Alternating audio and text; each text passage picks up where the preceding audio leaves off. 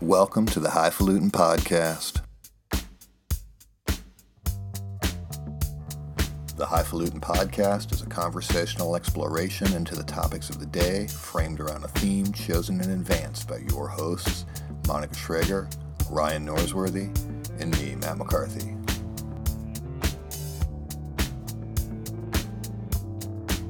The theme of the second episode of the Highfalutin Podcast is, It Is What It Is. So, welcome to the second episode of the Highfalutin Podcast. The topic we're going to discuss today is, It Is What It Is. It Is What It Is was President Trump's response to a question in the interview by Axios, where he was asked about the death toll of Americans as a result of coronavirus and the fact that there are 1,000 Americans dying every day as a result of the coronavirus. And his response to that was, "It is what it is." And obviously that he's taking some heat for that, and that's in the news. And we thought that was an interesting vantage point to take here on the current events, and to try to look at it through that lens a little bit, and to examine that. So, are those things really unchangeable? Is that just what it is, and we have to accept that? We're not sure. That we're gonna maybe talk through that a little bit today and decide if in fact that's the case.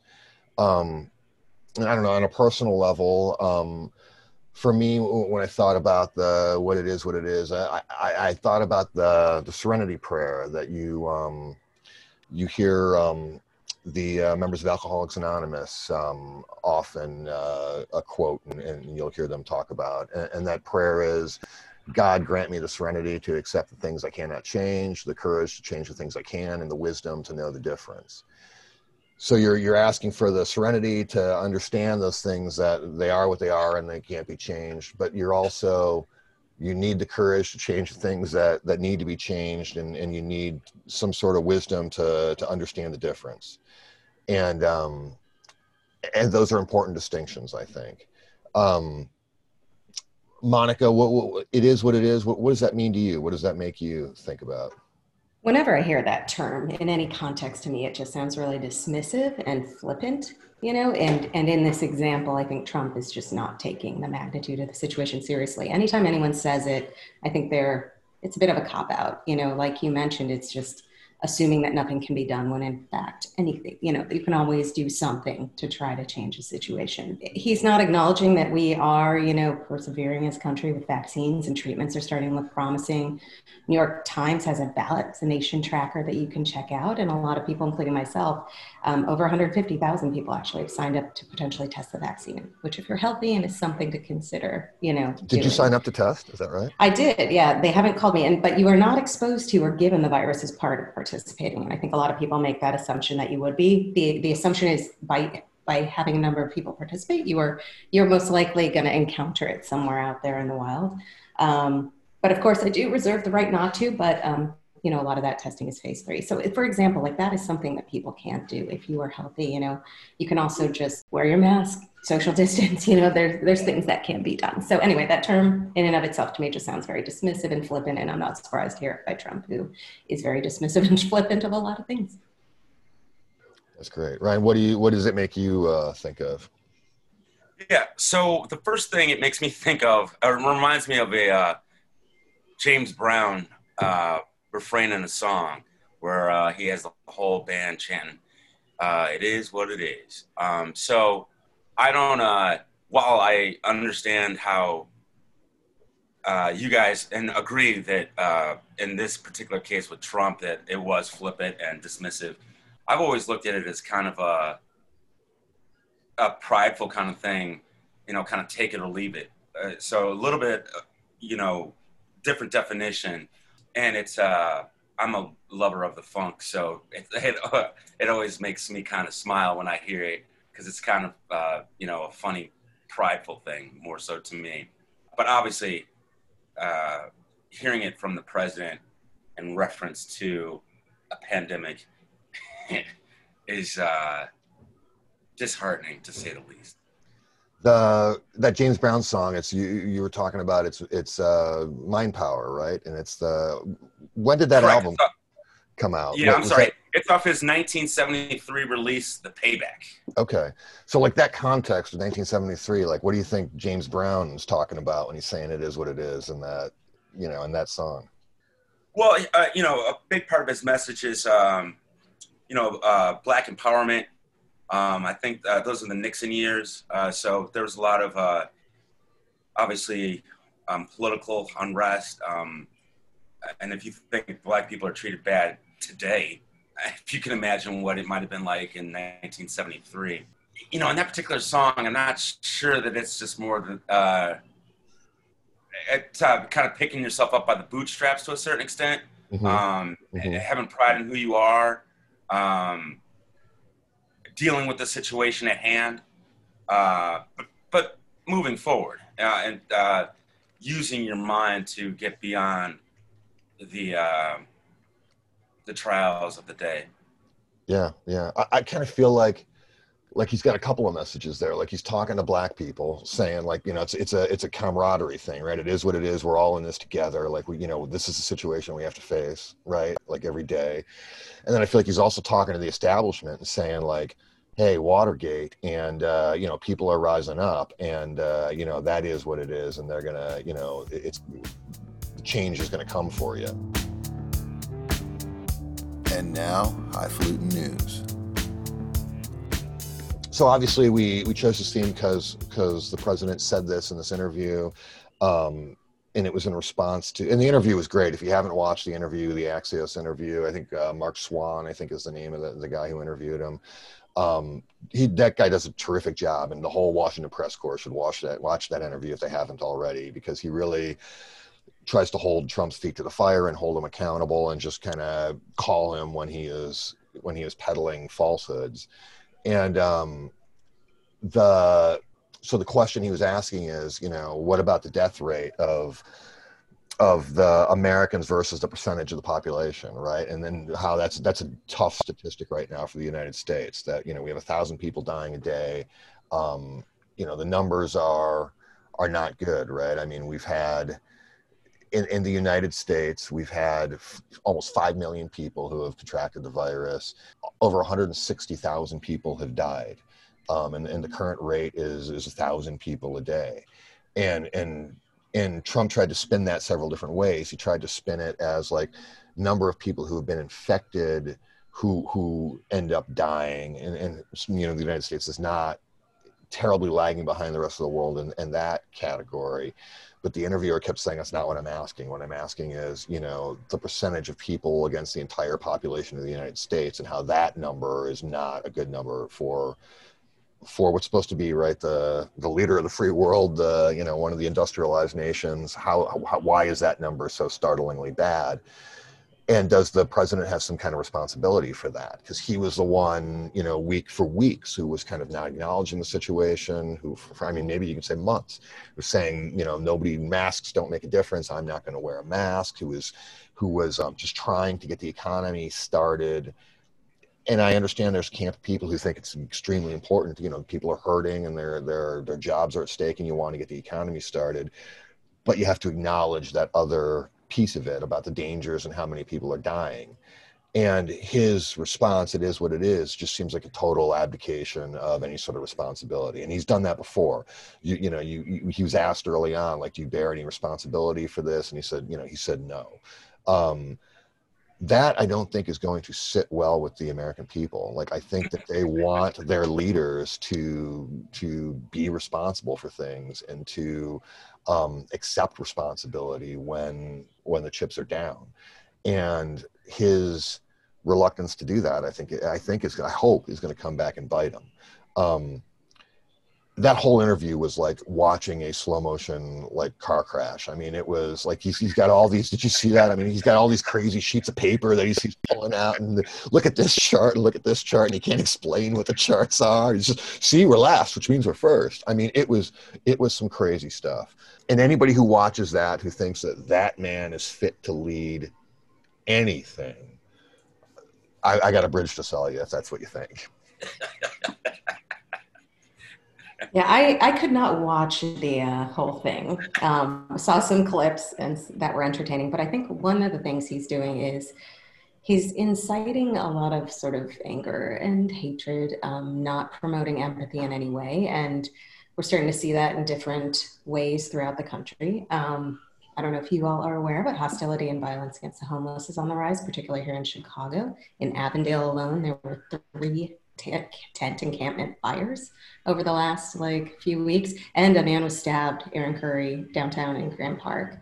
And so there's a lot of, Chicago Coalition for the Homeless is a great organization in Chicago, and others are doing a lot of advocating for homeless, resources. But it's not just Chicago either. It's LA. We've heard about it on the rise in San Francisco as, more of the tech companies have come in.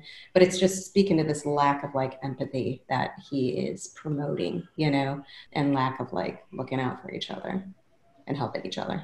Well, I think that goes right back to the mask thing too. I mean, you're not wearing a mask to protect yourself. You're wearing it for empathy's sake, right? Because you don't want your friends, your neighbors, your coworkers, whatever, to get sick. And that Trump's always displayed that lack of empathy, right? I mean, he's never been able to put himself in somebody else's shoes and to make that sound believable in any way. Yeah, he's a spoiled, rich man. He's always had things his way and stepped over people in the process, like his business dealings in the past, too. You've always heard about contractors not being paid, unfair situations. He's just not a very good empathetic person. No, but he is our leader. And, hopefully not for long. He's always disgusted me from inception. As a black person, it's, for the first thing, he's a racist. Oh, yeah. So, I had a problem with him from jump because, he doesn't think well of people like me. So I've never really had a lot of appreciation for it. And I always found it somewhat awe-inspiring in a bad way that he was able to become the president of the United States. Well, I was talking about this with somebody yesterday. I mean, we touched on it a little bit in the first episode. There's 35% of the population who are basically going to vote for him, whether or not, if he said it himself, I could go shoot somebody in Times Square and the supporters are still going to love me. That 35% can go to 40% real easily, depending on which way the wind is blowing and how the weather is or whatever. That's 40%. But why does he hold that kind of power? I mean, why is it that people believe the lie that he's, some pseudo billionaire, that he's successful? Well, so try the empathy hat on for a second, right? I mean, so what is it that those MAGA people are looking for? They're afraid, right? Make America great again means turn back the clock, right? It means which doesn't sit well with my people. Of course not. And it's I mean, you can't go home again. I mean, that's just this lie that, that you can't buy. I mean, you just can't go home again. Michael, what do you think? So one thing after the election, something that struck me was this just general, I think, lack of education across the country. And I think education just in general, K through A, college education, but too around how the government works and what the government and the president can actually do. Because if you remember, Trump was saying all these lies about things he was going to do that we all knew really weren't within his control. So I think this lack of education oftentimes leads to fear, like you mentioned a little bit, and particularly in some rural environments, I think there's this lack of education about different cultures, different ethnicities, what happens in the city type thing. And so I think it's really feeding into that fear. So my big thing is, can we push more education? Can we get people more educated on politics and which is a complicated thing in and of itself, and just education in general. I mean, education is so the long-term goal, and the long-term fix for that. But it's a little bit deeper than that. It's about diversity, right? There's a reason why Good point. Urban areas have always voted blue and why rural areas always go red. Conservative being red and, liberal being blue. There's the reason for that is because in those urban areas, people see public dollars at work and they are living in a diverse atmosphere. So no matter what personal feelings you have, you see other people and that forms your opinion. You see public dollars at work. that informs your opinion. When you're in the suburbs or further out in more rural areas, you don't see public dollars anywhere. People honestly think that they've built whatever they have all on their own. When the weird part is we are a collective. As much as people don't want to accept or believe that, you're only as good as your weakest link. So if you don't help out those that need it, then we all suffer in some way or another, whether it be just there being a homeless population or crime or violence. Those are the outcomes of an unjust society. I mean, the MAGA folks, right? Like, you go back to the serenity prayer we talked about at the beginning, like, you know, the courage to change the things you can, the serenity to accept the things you can't change, and the wisdom to know the difference.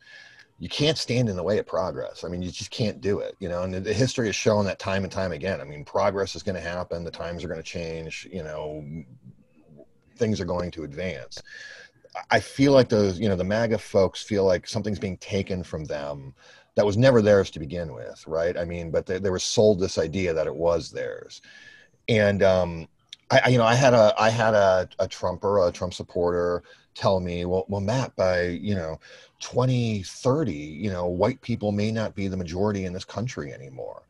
And like my response was, so what? Like, I mean, I don't understand, like what's the beef there? Like, what's the fear? And the guy disrupting the status quo. Well, right. And the guy was like, I mean, when he told me this, he wasn't trying to be clever. He wasn't trying to necessarily prove a point. Like, he was legitimately scared of this fact. And I think that comes from a bit of ignorance. I think that comes from, and I hate to say that, and I'm not trying to get on a high horse and, and talk with the high hand, but this stuff was never yours to begin with, and if you think people are taking it from you, that's not right. This is a reboot of how it's supposed to be. I mean, this is supposed to be equality for all. This is the American dream. Doesn't belong to just white people. It belongs to everybody.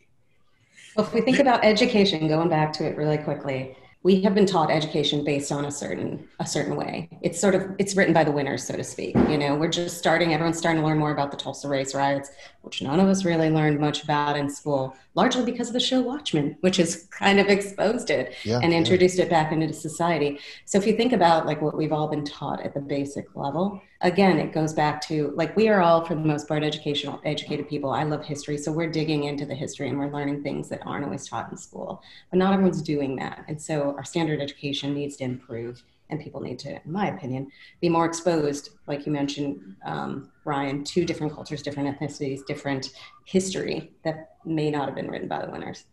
All true. Although I almost shudder at the word ignorance, even though I think it applies. I know it's a hard word. Yeah. I think it's more about diversity. I think people, when you know better, you do better, right? I don't think that people realize. I think if people, it's tough because it's almost like you could apply, when you apply race, it's like almost applying like gender bias and stuff. And it's just like, well, they've been exposed to women their whole life and they still act this way. But and there's lots of educated racists, right? I mean, there's lots of gentlemen professors who are still ignorant. Right. So I think sometimes in addition to education, it's really diversity that is what lies at the base of this issue, and that I think when people understand. When you grow up next door to somebody that's different than you, you have a different perspective than if everybody around you is the exact same. Because then you'll just throw up your hands and go, I don't understand what everybody's upset about. And everybody agrees and goes, yeah, I don't get it, MAGA.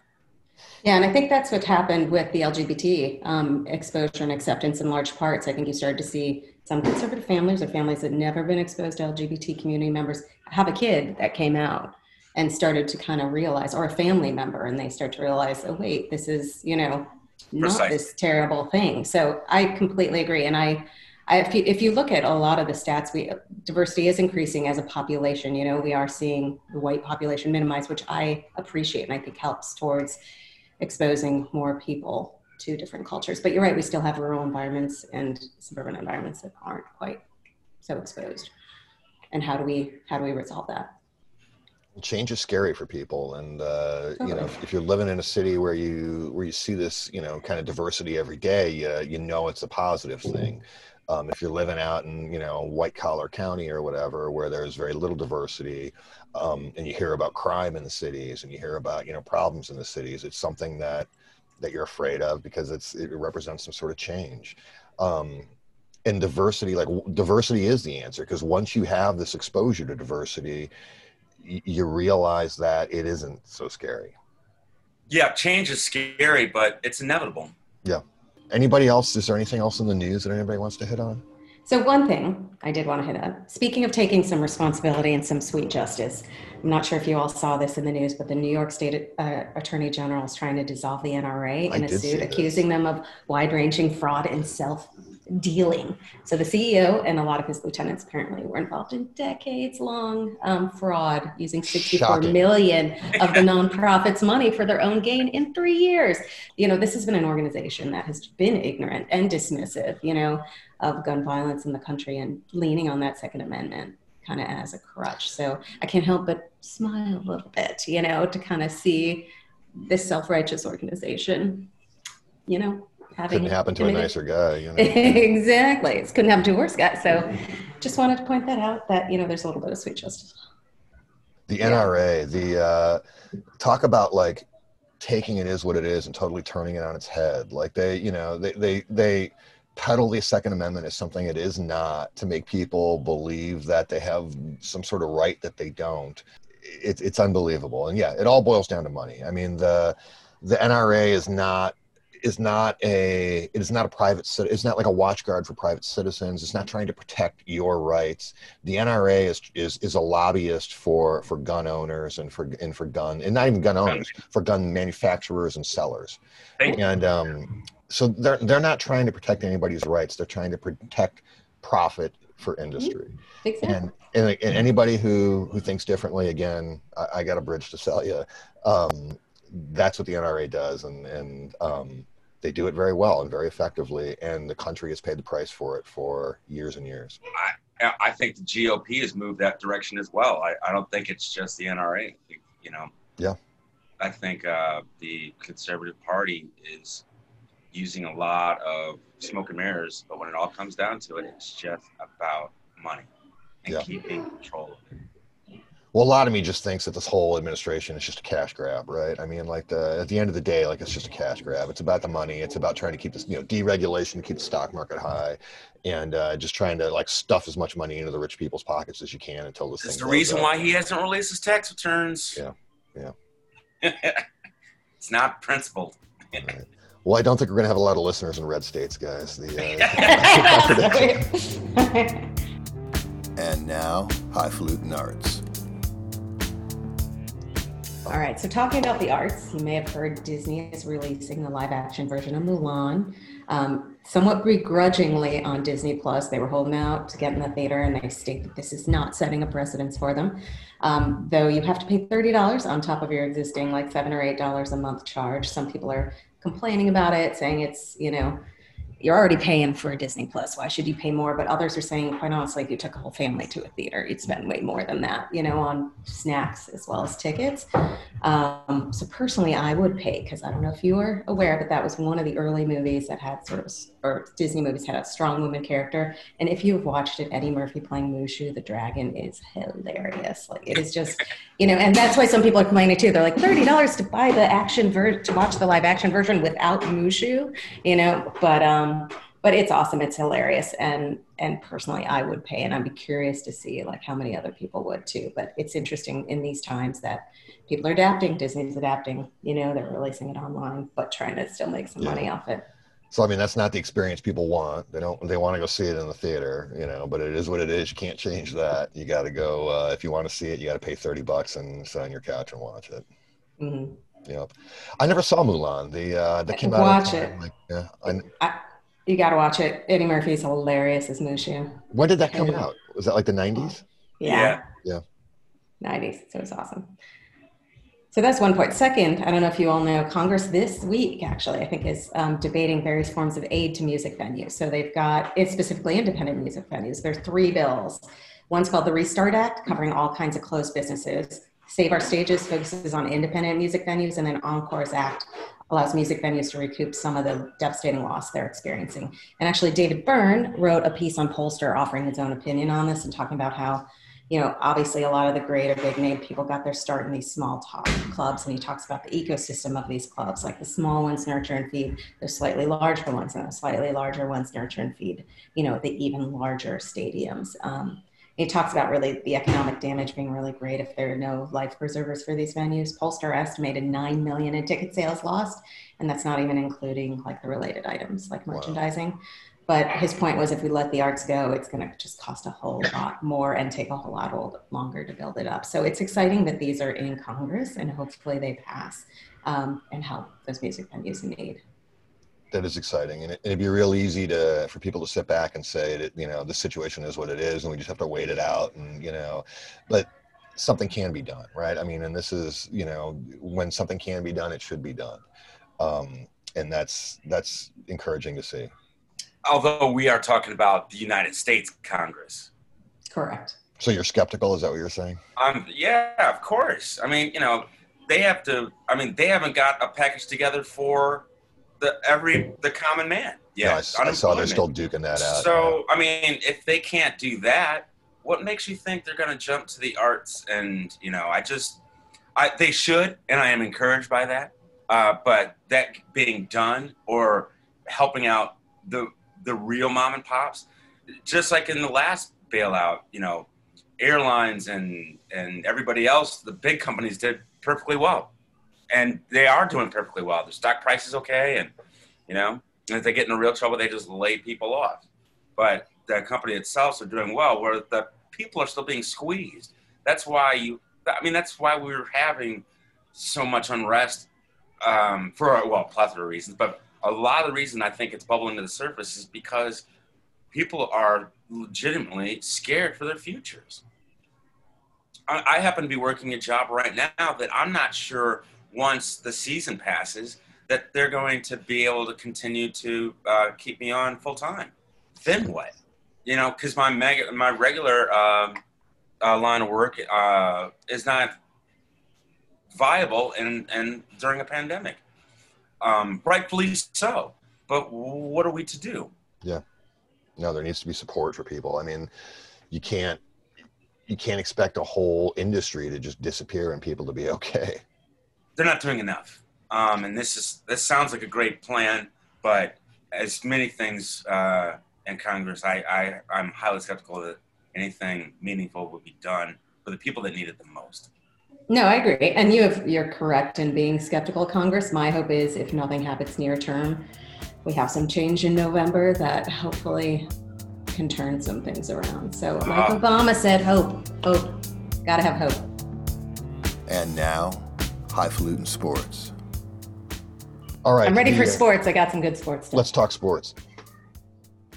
All right. So what stood out to me in recent events is the Pac-12 players of the Pac-12, which is the Pacific Athletic Conference. Schools like Stanford, UCLA, Cal, Arizona State, Oregon. Players have banded together and made a list of demands, and it's called We Are United, the We Are United campaign. And it's a list of demands they have. And what they're basically doing, in my opinion, or what I can sum up, is that they are taking their position right now during this pandemic and racial reckoning to pressure the conference into meeting some of their demands. And it's fourfold, and then it gets into greater detail. But the four major points are health and safety protections, COVID-19 protections, to protect all sports, not just football, that schools should be using their endowment to support all sports instead of leaning heavily on the cash cow that is football to support everything. And then it gets a little bit more tricky in their demands as far as, NCAA regulations and whatnot, but in racial injustice in college sports and society, and economic freedom and equality, guaranteed medical expense coverage, fair market pay, rights, and freedoms.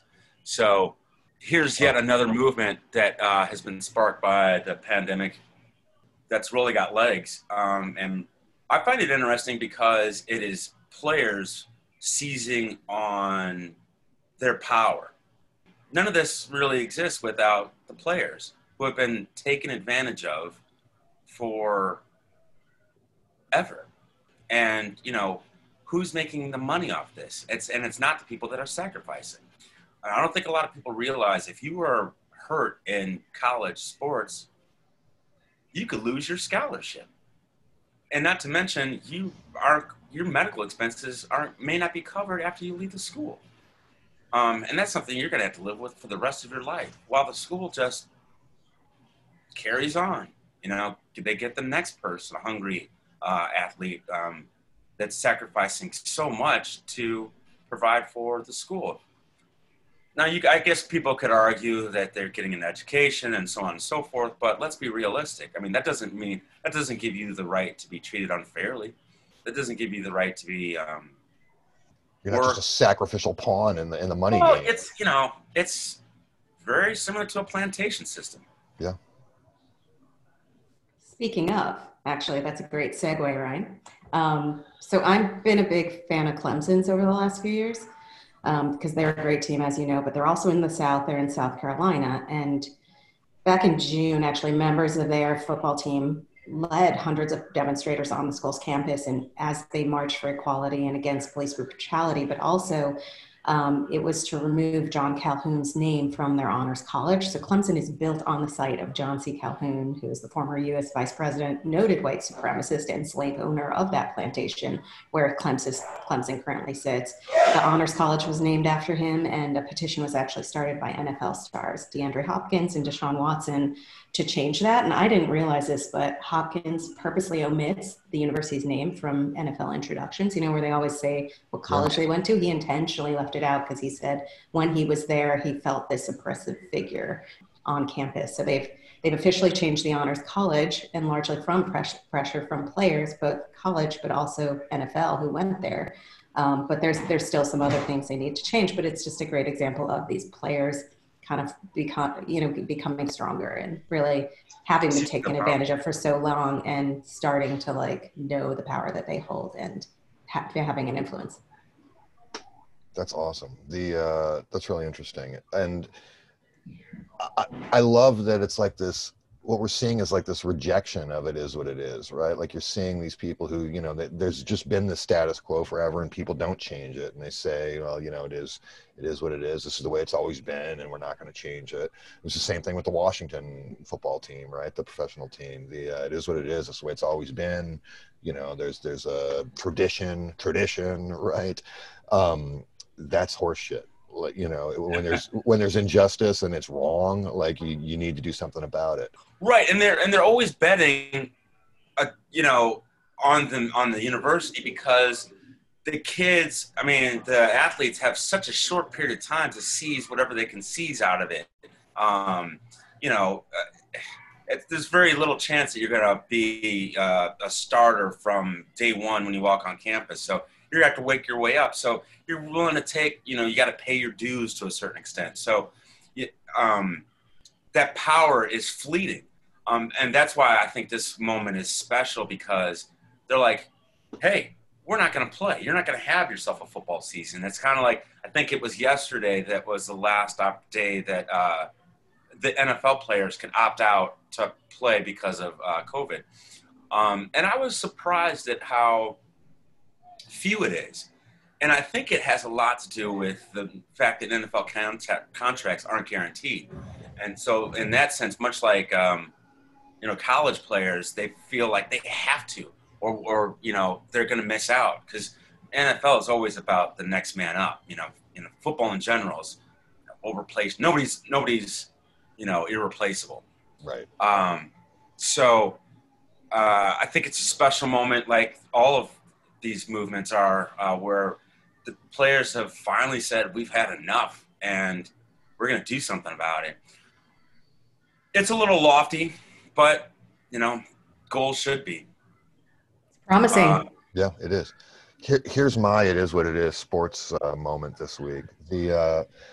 So in last episode, in episode 1 of our podcast, I talked a little bit about the Chicago Cubs and how for years I've been a Cubs fan, and I live on the north side of Chicago, and I watched them win the World Series, and it was wonderful. And even when they were terrible for years and years, I was a long-suffering Cubs fan.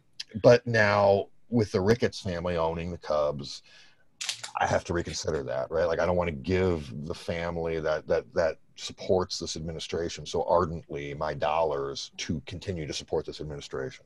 And that was a hard decision to make. And that was a long inner debate and debate with friends about, well, can't I just keep cheering for the Cubs because, they're the Cubs, and do I have to really take a moral stand on this? And, I finally came down with, yes, I think I do.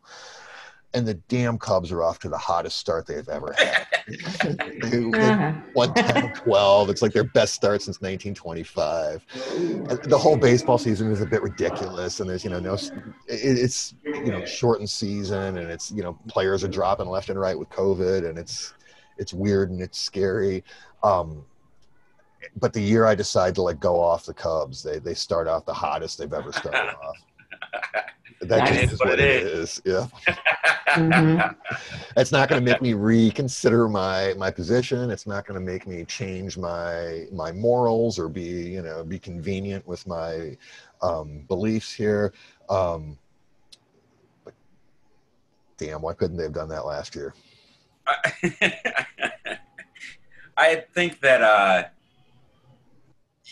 when you know better, you do better. So when you don't realize the power that you have over what you choose to cheer for, you're just like, what does it matter? But it does matter. And your dollars speak, and your support speaks. And you can choose to continue on with the status quo. That's Chicago team or whatever, or you could stand up and say something. That's right. And I think you have to, it's easy to say, well, it is what it is, and take that route, right? And say, well, this is just nothing I can do about it. It is what it is.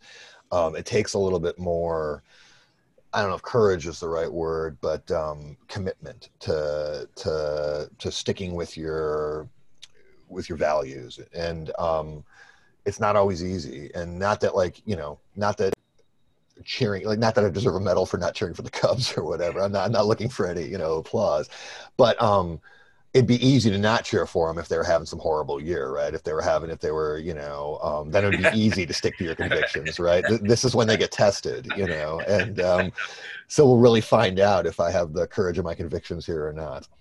I don't think they're going to finish the season. I don't think the football is going to work either. I don't think any of it's going to work. I think that there's part of me that was cheering for it early on because it was like some return to normalcy, and I just missed the sports and, reading about it and talking about it and watching it. But it seems crazy to me, and everything that's going on, to try to be playing games with teams traveling around right now. It just seems nuts to me. Even the NBA stuff, in the bubble, that seems crazy. Football, I don't know how you're going to do that. Yeah, I think there's a chance with the NBA. I mean, with everybody being sequestered in a bubble, I feel like that's the only way it can work. But when you have teams, a football team, that's 100+ people flying around. There's 32 teams. So that means there's 16 teams getting on a plane, over 100 people flying somewhere, playing the game, then going back home and doing whatever they want. Yeah. There's 3 professional teams in Florida, there's, it's just not going to work, Yeah, I think with baseball, there was the potential because you were social distancing for the most part, but NBA, basketball, you're close proximity, but if they are in a bubble, that helps. But you're right, football, it's complete contact sport. And if you're not doing anything to protect, I just think I think the travel element of alone just makes it. I mean, what are you going to do? Take 10 jets, like, so everybody can socially distance? Like, you know, like you're going to jam everybody onto a plane together. They're going to be sitting shoulder to shoulder, and they're going to be wearing face masks or not. And then they're all in their 20s, or for the most part, Yeah. it just doesn't. I don't. I know I made just nothing but good decisions in my 20s about my personal health. Right. Yeah. With a lot of money and free time. I can't. They have doctors, though. They have doctors, right? They do. And they're all taking COVID tests like all the time, you know. And it's all to make sure that they keep making money. So they have a concussion protocol too. Yeah, right. You know. Right. Keep the dollars flowing in. Yeah, wink, wink. Yeah. Yeah, right. And now, some final thoughts. So, well, let's talk about some final thoughts. What stood out to you and what we talked about this week? What stands out, in general about it is what it is? Monica, you want to start us off? Sure. So like I mentioned in the beginning, it is what it is oftentimes to me reflects sort of flippant or dismissive attitudes. I think we need more empathy and people need to help each other a little bit more. And we're starting to see that in certain places like Saving the Arts. I love that we have some congressional bills out there. I hope that they pass, if not now, in November. Also, sometimes what goes around comes around with the whole NRA thing. I can't help think of that as a little bit of sweet justice. And hopefully, I think it was also in the news, and we didn't touch on this today, but I think wasn't Biden asked if he would, continue prosecutions against Trump if he became president, and I think he said he would. So there's some hope there, too, that if Biden does become the president, that Trump will see his justice. So we will see. Ryan, how about you? I think you guys have swayed me. I always, like I said, I was kind of fond of the saying "it is what it is," and I think you guys persuaded me to think about it more as dismissive and more of a acceptance of the status quo, which isn't okay. Well, I think that's what resonates with me this week is that, the rejection of it is what it is. And there's a context, the James Brown context, Ryan, that you talked about is he's kind of turning on its head a little bit and turns it into a positive thing in a way. But there are the people who are standing up and saying, hold on, that's unacceptable. Like, this may be the way it is, or this may be the way it has been, but it's not going to be the way it is going forward. There's that kind of pivot point moment, right, where people are saying no. And like, the example with the Pac-12, Pac-10, Pac-12, Pac-12, student athletes, I think is a great one. They're banding together and saying, no, this has been how it's been, but it's, we're going to change this. That reporter in that interview, he could, it is what it is. Trump lies and people just, he gets away with it. That guy held him accountable and tried to, made him look foolish. You need to call those things out that need to be changed. You need to have the courage of your convictions to change them. And it's encouraging to see those things happening right now, even in a pandemic. We close each episode of the Highfalutin podcast with a poem that relates to our theme. A poem, or I guess you'd call it a poem, that is on the album I was speaking of earlier. It is a graphic. It's on the back, and it's got a graphic with the mind power in the middle of it, which is the last song, which that refrain, it is what it is, came from. And it goes as such. It all began with 40 acres and a mule, a simple desire for one whose personal branch on the tree of life struggled to protect itself from the dangerous branches of lust and greed. But nothing good is simple. As yesterday's windmills turned to today's skyscrapers and farms to parking lots, mind power brought about the turn around of awareness. Anger and revenge increased as time ran out, putting politicians and hustlers in the same bag, backstabbing, scraping, but never rapping. The message cried to live and let live. You can always take some, but leave some. It's hard to give a life away. There are those men who have done the best they can, never wanting it all. But so often, like their greedy lovers, Skeptics took their kindness for weakness. Now, skeptics beware. There's always a lull before the storm. It's time for payback. The big payback. It's hard, but it's fair because now it's time for even the Godfather to shoot his best shot. And payback's gonna be a mother. Thank you for listening to the Highfalutin Podcast. Please make sure to check our website, highfalutinmedia.com, for more episodes and related content.